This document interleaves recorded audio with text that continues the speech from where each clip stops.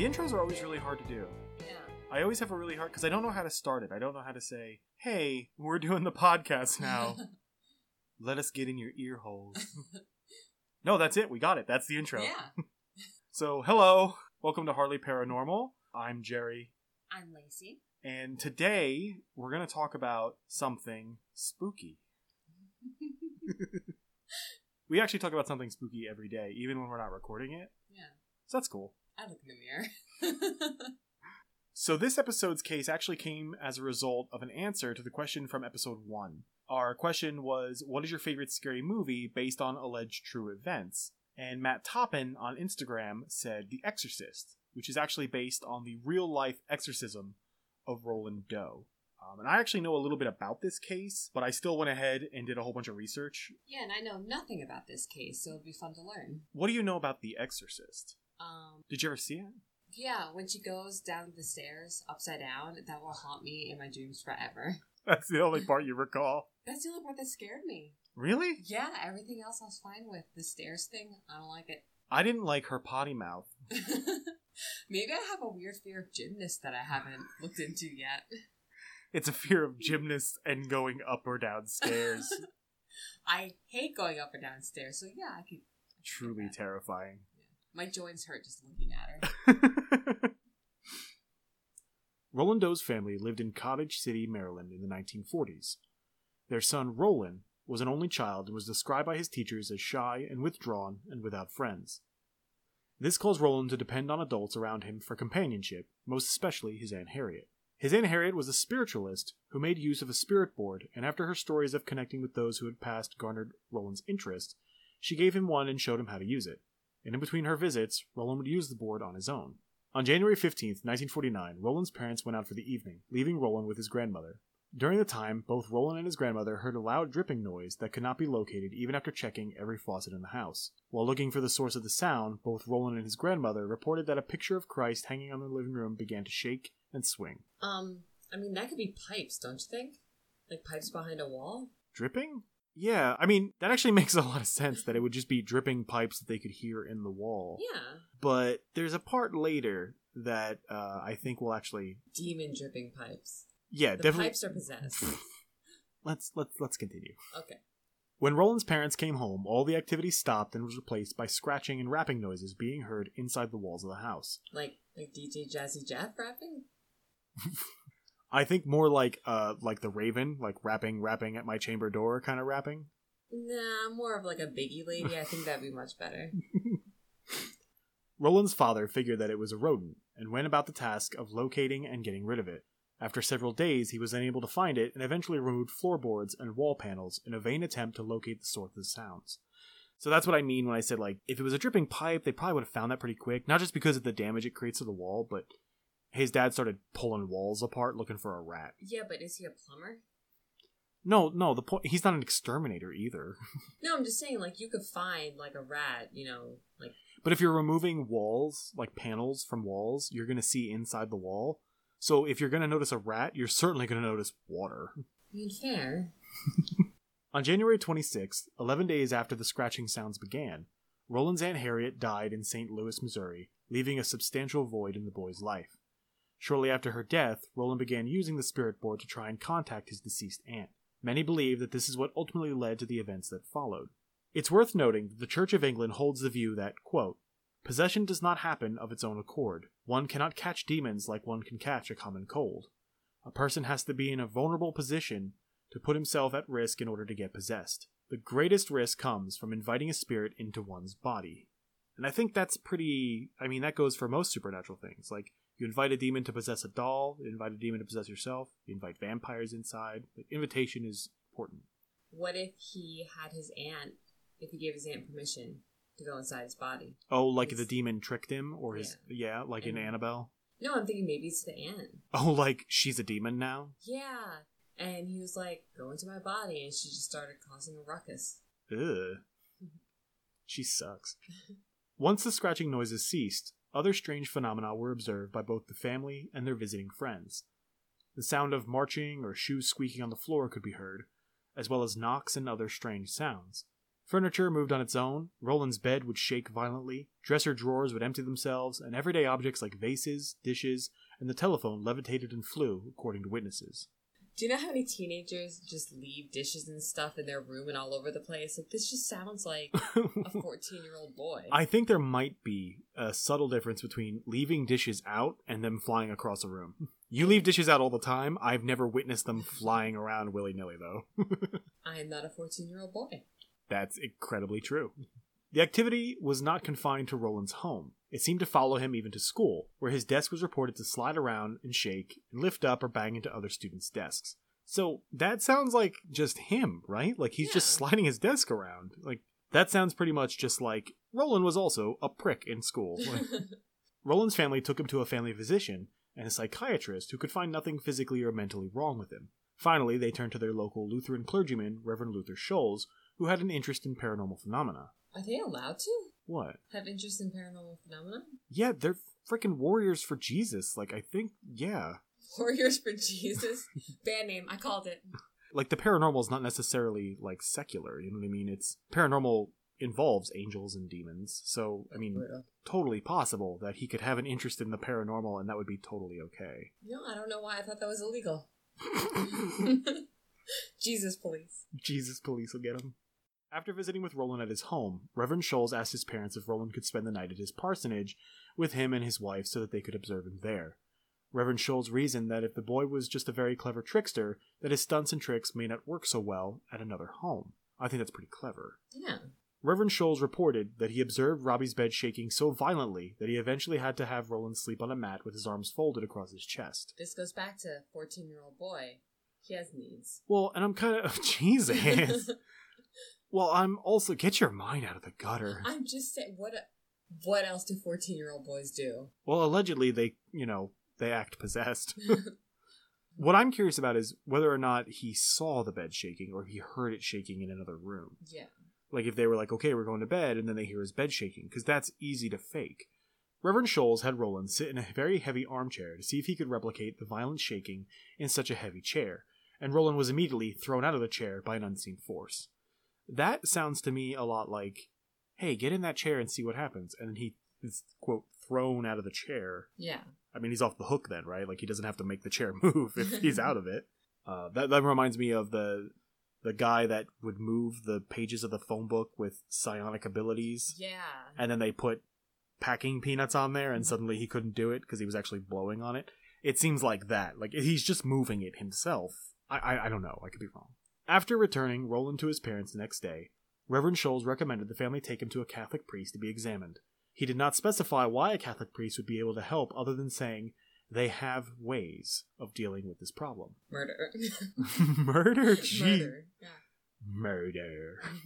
Some have speculated that Reverend Scholes suspected the boy to be a victim of demonic possession. Roland and his parents then went and met with Father Albert Hughes at nearby St. James Church.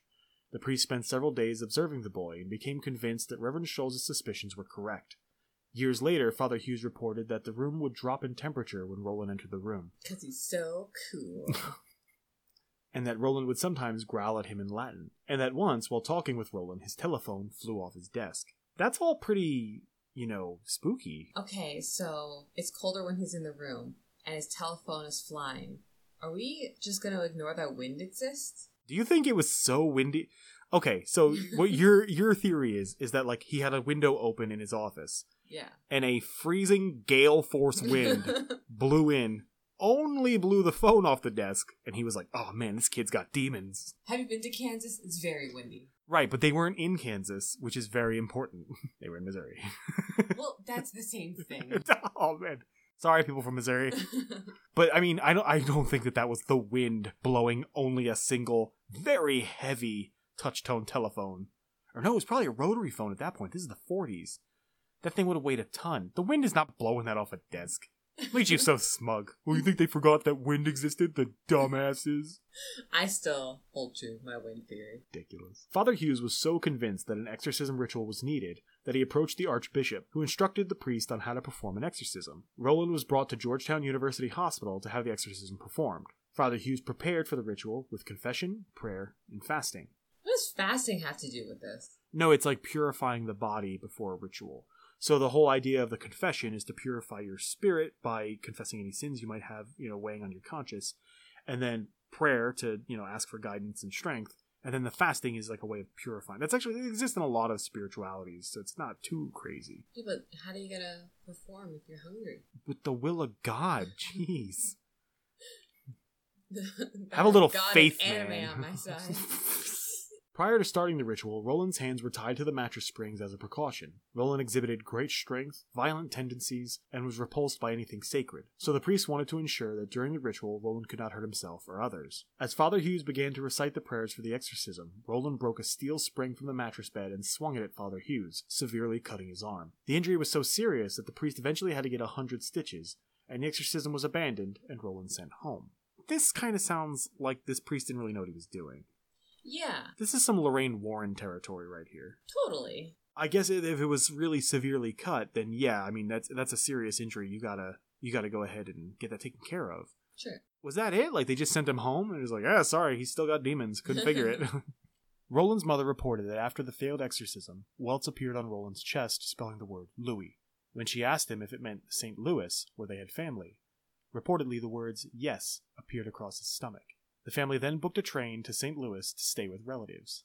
Just an aside, that seems extreme, right? Yeah. Because they live in Maryland. So the word Louis appears on his chest in welts, and she goes, oh, do you mean St. Louis? And then the word yes appears. You're like, oh, well, let's go to St. Louis. Why would you go? It seems like the demon wants to go there. Right, yeah. Like, if you're under the belief that this is demonic possession, or not, if you just don't know what's happening. Like, how do you do that? Where you're like, hey, we're going to come stay with you for a couple weeks. I hope that's cool. Oh, yeah, what's going on?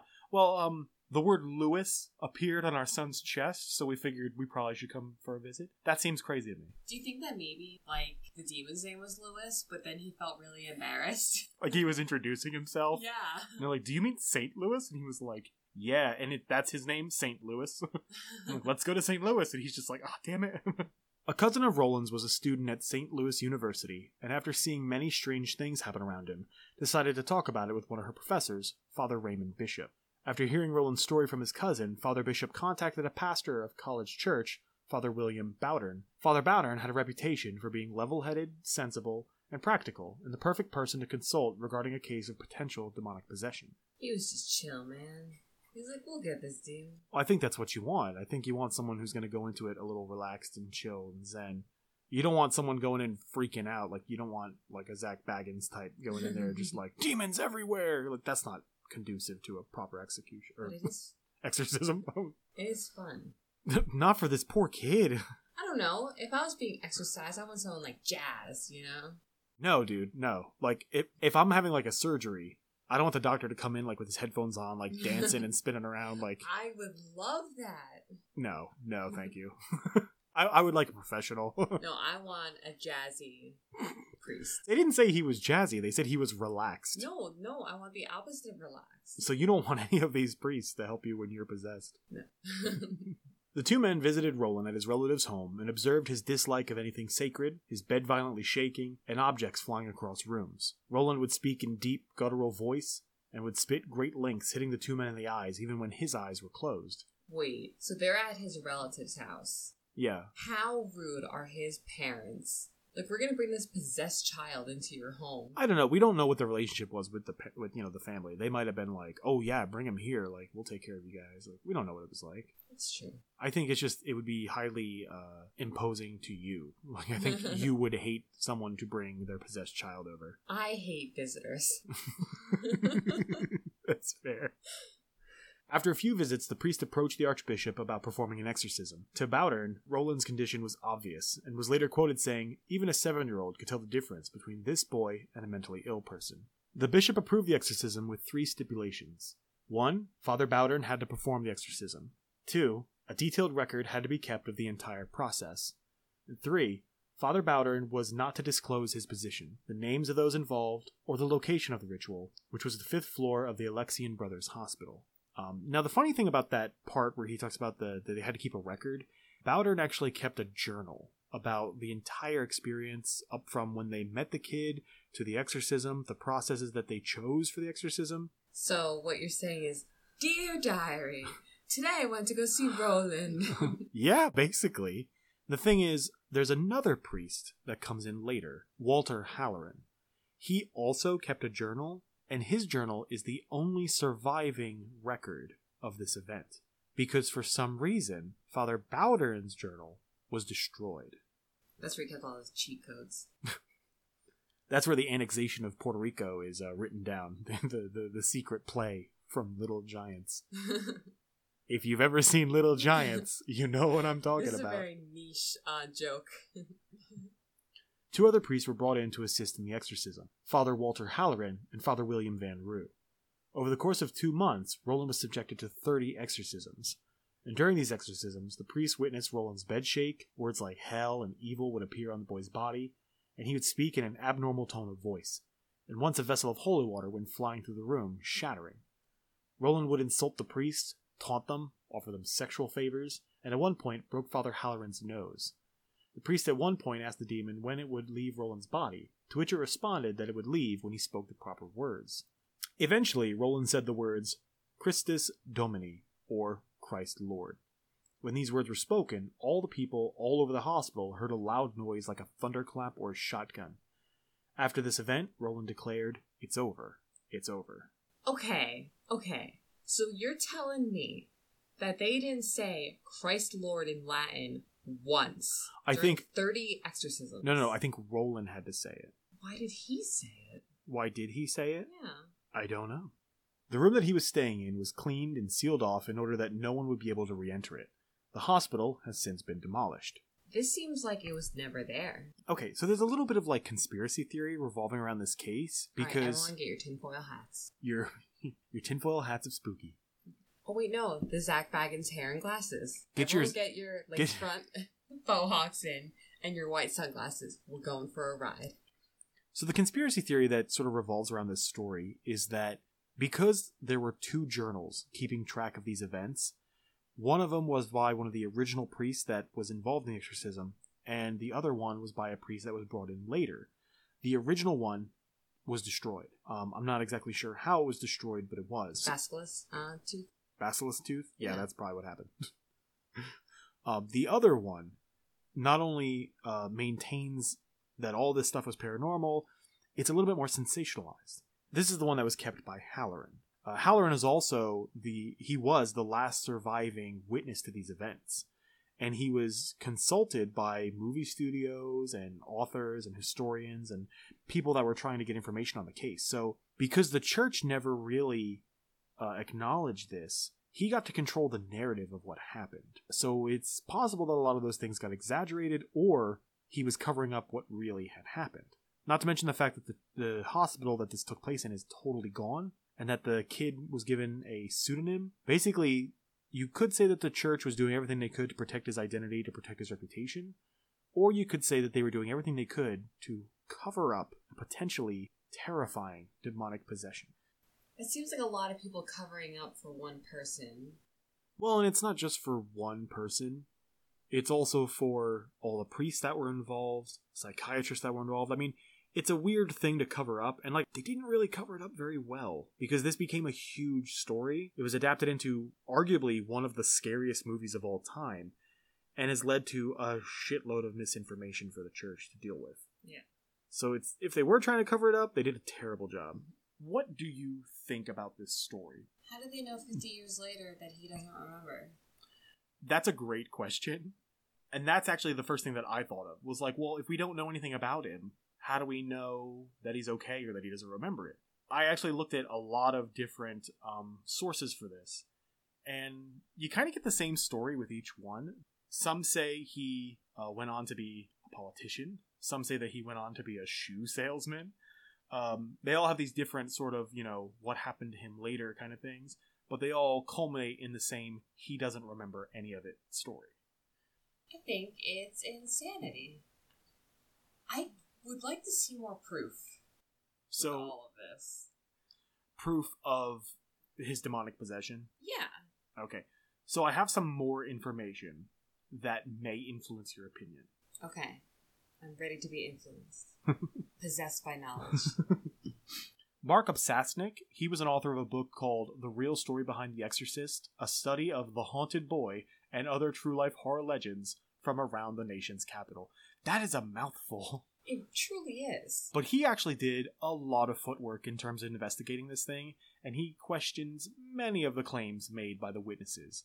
One is that he doesn't believe that Halloran ever heard the boy's voice change.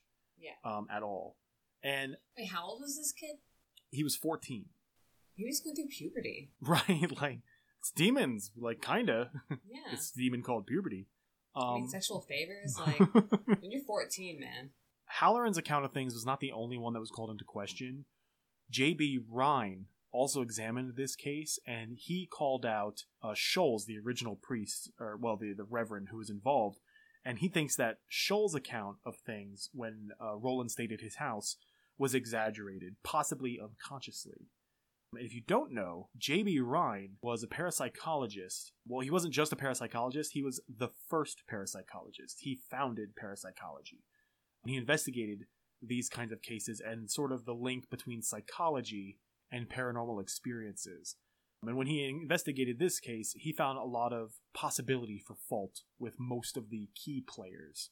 Obsasnik also believed that Roland never spoke Latin, that he just kind of imitated Latin that he had heard the clergy speak. Yeah, after like 30 exorcisms, I imagine you pick up a bit. Yeah, see that? Yeah, kind of. I think if you're hearing it spoken at you in an aggressive manner, I mean, that kind of sounds like a 13-year-old or a 14-year-old just mocking the priest. Yeah.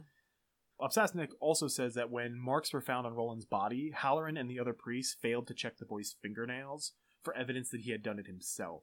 But that'd be the first thing I would check. Right? That's the first thing you would check. Like, again, this is the 40s, though, so I don't know what, like, forensic science was like at the time, or if you don't need forensic science. You look at the body and you see nail marks, and then you look at the kid's hands. It's not like... You don't even need a magnifying glass for this type of work. Well, I'm just saying, I think that to us it's very obvious because we have 60 brains. Years of information. What? Brains. We have brains. Well, I mean, we have also 70 years of knowledge on these guys. Like, we know to look under the fingernails because we watch CSI. Like, they didn't have that. So that's what I mean, like, maybe it's the 40s, maybe that's... Yeah, but if you have blood on your fingernails and you have blood on your body... One could assume. That's true. I don't think you would really have to go far for that one. I think they're just ignoring a lot of the things just to make it look really cool, because the clergymen are like, this is rad. So, there's a point that Obsasnik makes later that I'll get to that actually has to do with exactly what you're saying. Oh. Obsasnik also could find no evidence of either Father Hughes' first attempt to exorcise Roland or his subsequent injury. There's no hospital records that he got 100 stitches at any hospitals anywhere in that area, or that he got any stitches. There is also no evidence that Roland was checked into the Georgetown Hospital where the original exorcism was performed. He also found that much of the commonly accepted information about this story is either based on hearsay, not documented anywhere, or was never fact-checked. So he did a lot of fact-checking on his own, and that's kind of where he found all this stuff. He did find ample evidence, however, refuting claims that Father Hughes had later had an emotional breakdown and disappeared from the Cottage City community. Apparently, that's part of the sort of spoken word part of this. I couldn't actually find this written down in any articles about this, except for from Obsasnik, where he interviewed neighbors and people who played with Roland when he was a kid, and that's how he found out that there was a rumor that Father Hughes had an emotional breakdown. But he actually found out that was completely false. There was just a rumor. Do you think he got possessed and then he had a breakdown? I think he made some lies up about a possessed boy. Do you think that he didn't pay his car bill, so got repossessed? I'm quitting the podcast. I'll go on with that, too. Good. And according to Obsasnik, individuals associated with the case were influenced by their professional specializations, which is a little bit of what you were talking about. He said that to psychiatrists that were involved in the case, Roland just suffered from a mental illness of some kind. The priests that were present and that participated in these events, they thought it was demonic possession through and through. And to the writers and film producers that were interested in the case and that interviewed people and gathered information, they just saw a great story. Each one of these parties claimed that they had examined all the facts, but Obsasnik found out that was actually the opposite of the truth. that most of them manipulated the facts and emphasized the information that sort of fit their own agendas. It's more fun. And I think it's that your experiences are sort of painted with the broad brush of your expectations. So if you're a priest expecting demonic possession, you're sort of priming yourself to go in and see a possessed boy. And if you're a psychiatrist who doesn't believe that, you're going in primed with the idea that there's some kind of mental illness, we need to look for that. Obsasnik also conducted interviews with several of the neighbors and childhood friends of Roland, which I found that part really interesting because he was described in multiple sources as having no friends, which is why he was such close friends with his aunt. But he concluded from talking to them, kind of getting a canvas of the area and of the people that knew him, that he was really just a very clever trickster of a kid who pulled pranks on his parents and his friends all the time. So do you think that all of this was because the kid was an asshole, and then eventually he just got bored, and he's like, oh, it's done? Yes. Oh. Yes, I totally think that. Obsasnik actually describes him as being... an asshole? Well, this kid was a douchebag. As a spoiled, bratty bully. Oh. Yeah, and he basically thinks that he threw tantrums to get attention, to get out of school, to get what he wanted, or just to trick people. So, I mean, he's an independent reporter. He basically investigated this on his own, and he came to these conclusions after the fact. So, would you like to hear possible explanations for this story? I would. So, the first one is the most obvious, which is that he was genuinely possessed by demonic forces. Right. So, what do you think of that? I think it's pretty probable that when he was playing with the Ouija board, his aunt was the one who possessed him, and she was pissed, so she started throwing stuff around. Pissed why? Because she's dead. Wouldn't you be? That's a clingy aunt. Well, yeah, they only hung out with each other, right? Well, no, they said that he only hung out with her, but then Obsasnik was able to debunk that and said he had lots of childhood friends. Yeah, but if he was a bully, then I don't... Right, I think he had playmates who, like, he played with them. They didn't really play back, you know what I mean? Oh, maybe the aunt came back because she found out he was a douche, and then... She's like, I'm gonna straighten this kid out. Yeah. One of the other... I don't think it's demonic possession. I'm just gonna put that right out there. I don't think he was possessed by demons. And not also to stomp on people's beliefs. Like, because I know there are people who believe in demonic possession, believe in demons, and believe that this is a real danger, that you could place yourself sort of in a spiritual struggle for your freedom and for your soul. And I don't want to disabuse anyone of that belief. I just don't think that this particular case was a case of demonic possession. Yeah, I think it's probably just a 14-year-old boy just trying to figure himself out and trying to get attention. Well, and also he went through a pretty traumatic event. His aunt, who he was very close to, died. Yeah. So, I mean, I think that would put anybody in a weird state. You could say a paranormal state. You know what? I'm glad you said that because I think everyone has forgotten about that show. It's forever in my heart. It's forever in your... Another explanation was mental illness. There was a book called Evil. I think it was like Satan's Spirits and the Demonic or something like that. But it was written by these two psychiatrists who examined this case as sort of an examination of evil as a Christian concept.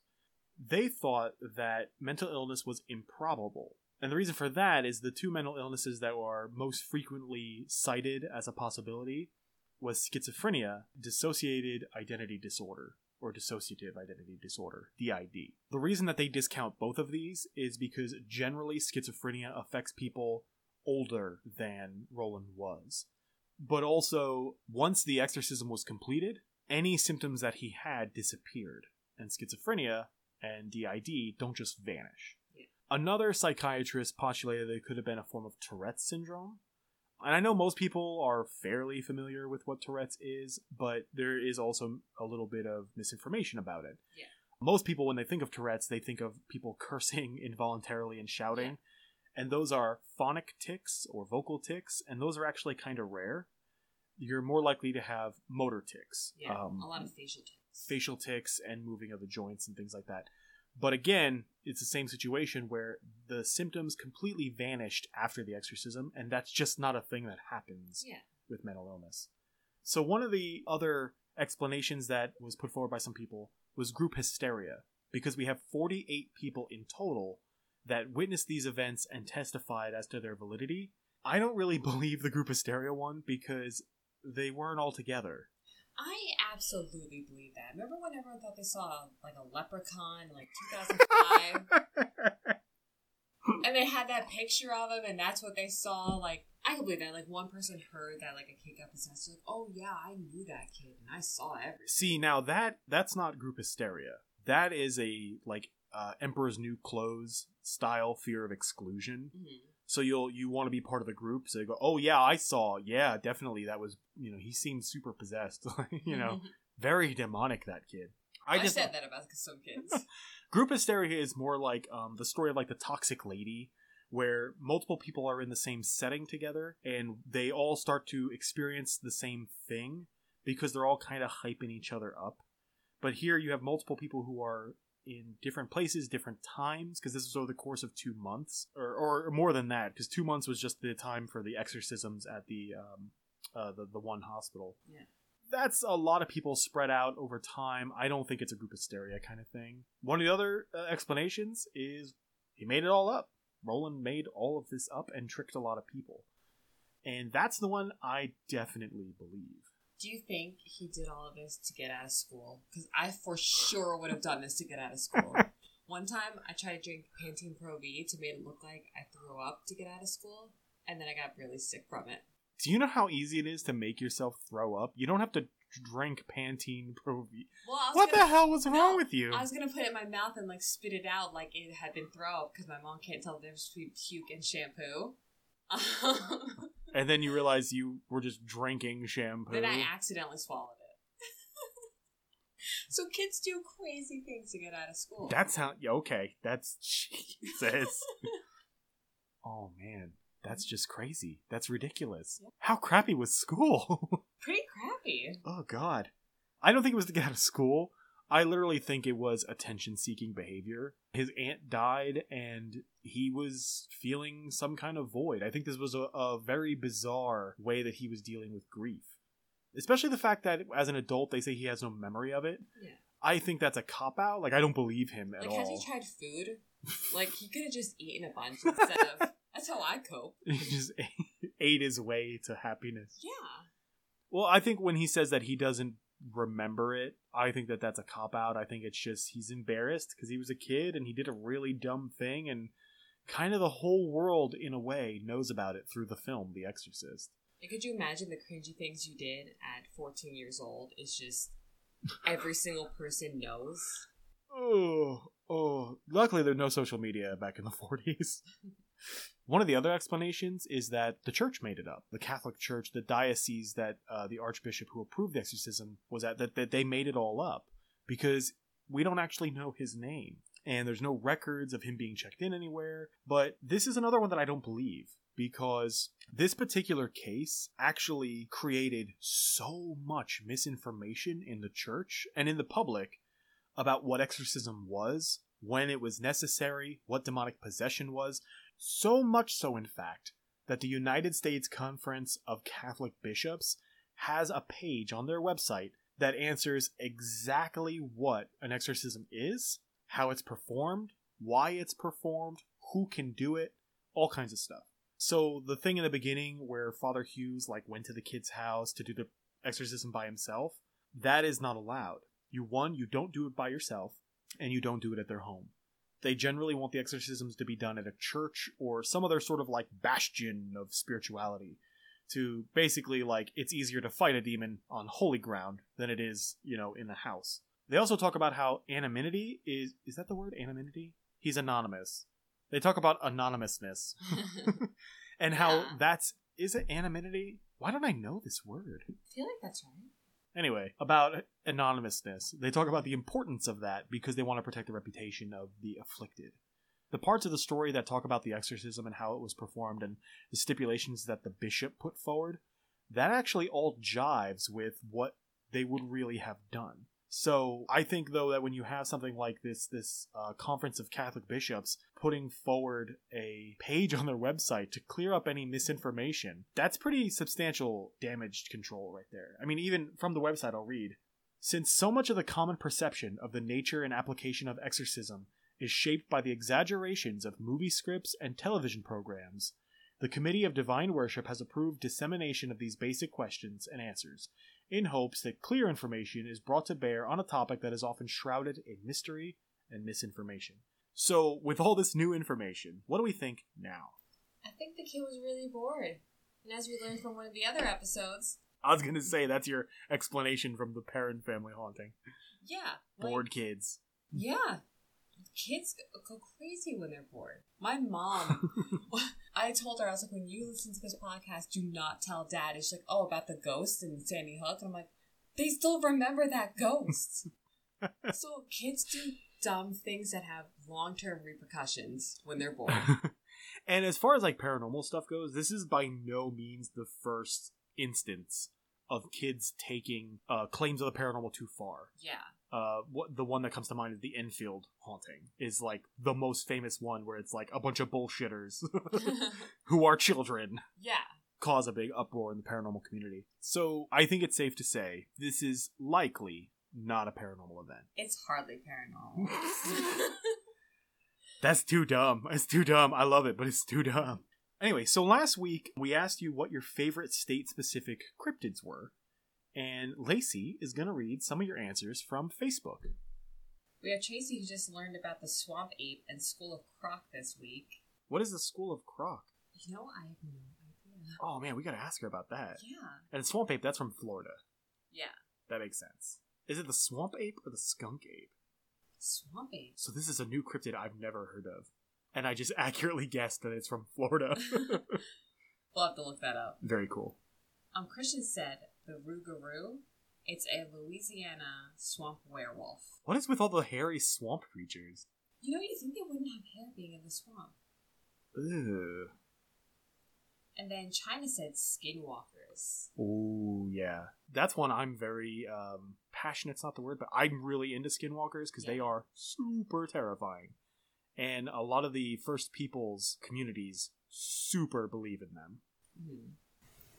And then Miriam said Sasquatch, which is very near and dear to our hearts. True enough. That's the OG cryptid. Yeah. And we love Bigfoot. Love Bigfoot. We stand Bigfoot. It's the best. We love you, Bigfoot. Right into the show, please. And then Emily said the Jersey Devil and Sasquatch. So we're Team Sasquatch here. Team Sasquatch. And lucky for her, we actually did an episode on the Jersey Devil. Yeah. Thank you for all your answers.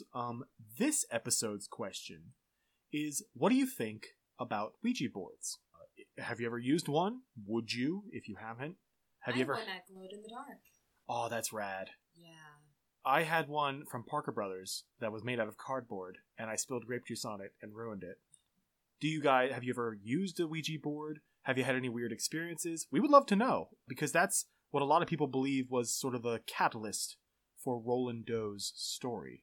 And if you like this episode, you can follow us on Twitter at HardlyParanormy with a Y, on Instagram at HardlyParanormal, and you can like and join our Facebook group, Hardly Paranormal, and you can subscribe, like, and leave us a review on Apple Podcasts, Spotify, and wherever you get your podcasts.